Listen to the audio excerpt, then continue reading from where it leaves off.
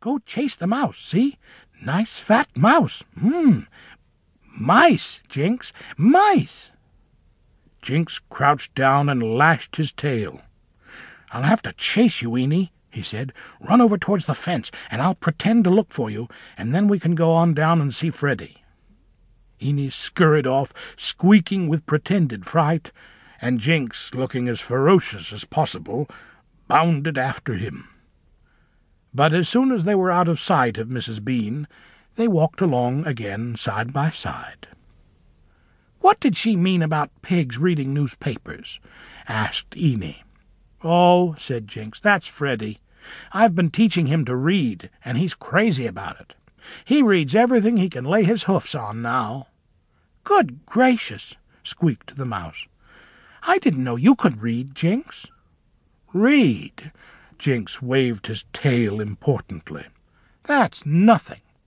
I can do anything I set my mind to. I learned to read sitting on Mrs. Bean's lap when she read the newspaper out loud to Mr. Bean." As they came in sight of the pig pen, they saw quite a group of animals sitting round in a circle outside, and in the middle of it was Freddy.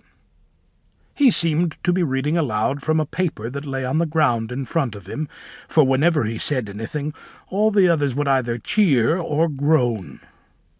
"Hurry up! He's reading the baseball news," said Jinx, and started to run. Eenie started to run too, but his legs were much too short to keep up with a cat. "Hey, Jinx! Wait for me!" he shouted. Jinx stopped. "Sorry," he said, and picking up the mouse carefully in his mouth, bounded down into the middle of the circle, knocking over one or two of the smaller pigs as he did so. That was the way Jinx always did things. He had the best heart in the world, but he was apt to be rather rough and thoughtless. "'Lo, Freddy, old scout," he said. "Who won yesterday?" "The Giants," said the pig. "Very close game. 2-2 at the end of the 8th inning, and then Whippenberger knocked a home run and brought 2 men in." "Whippenberger?" said Jinx. "Who's he? That new shortstop? What's his batting average?" "Oh, my goodness," said Freddy crossly. "You can read, Jinx. Why don't you look it up yourself? I'm sick of doing the reading for all the animals on the farm. I don't get a chance to do anything I want to any more. Always somebody coming down here to get me to read something. And I'm especially sick of reading all these long accounts of baseball games.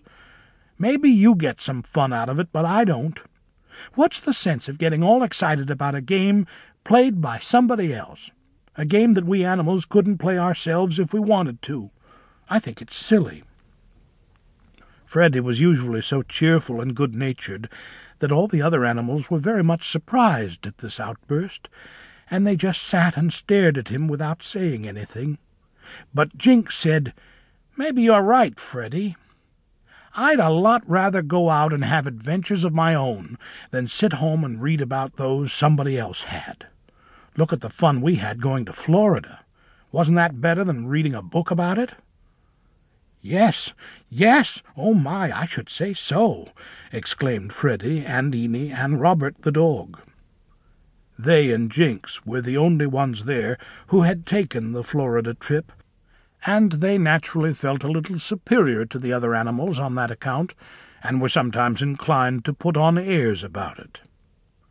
And Ferdinand the crow, who lived in the woods, had a very exasperating habit of sitting up in the big elm near the barn, where all the animals could hear him, and puffing out his chest and saying importantly, "Well, when I was in Florida," and then he would burst into a loud, derisive laugh.